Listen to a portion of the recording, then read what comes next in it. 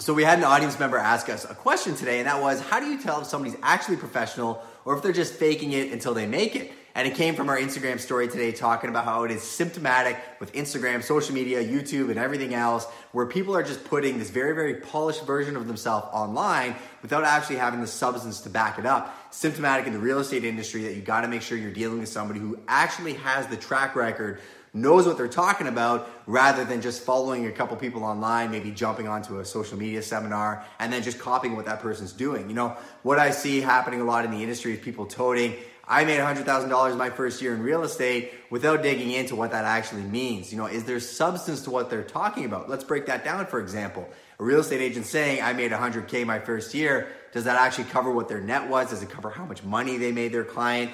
What is their end goal in the information they're putting out there? Is it to get you somewhere so they can sell you something, or is it to actually provide something of value?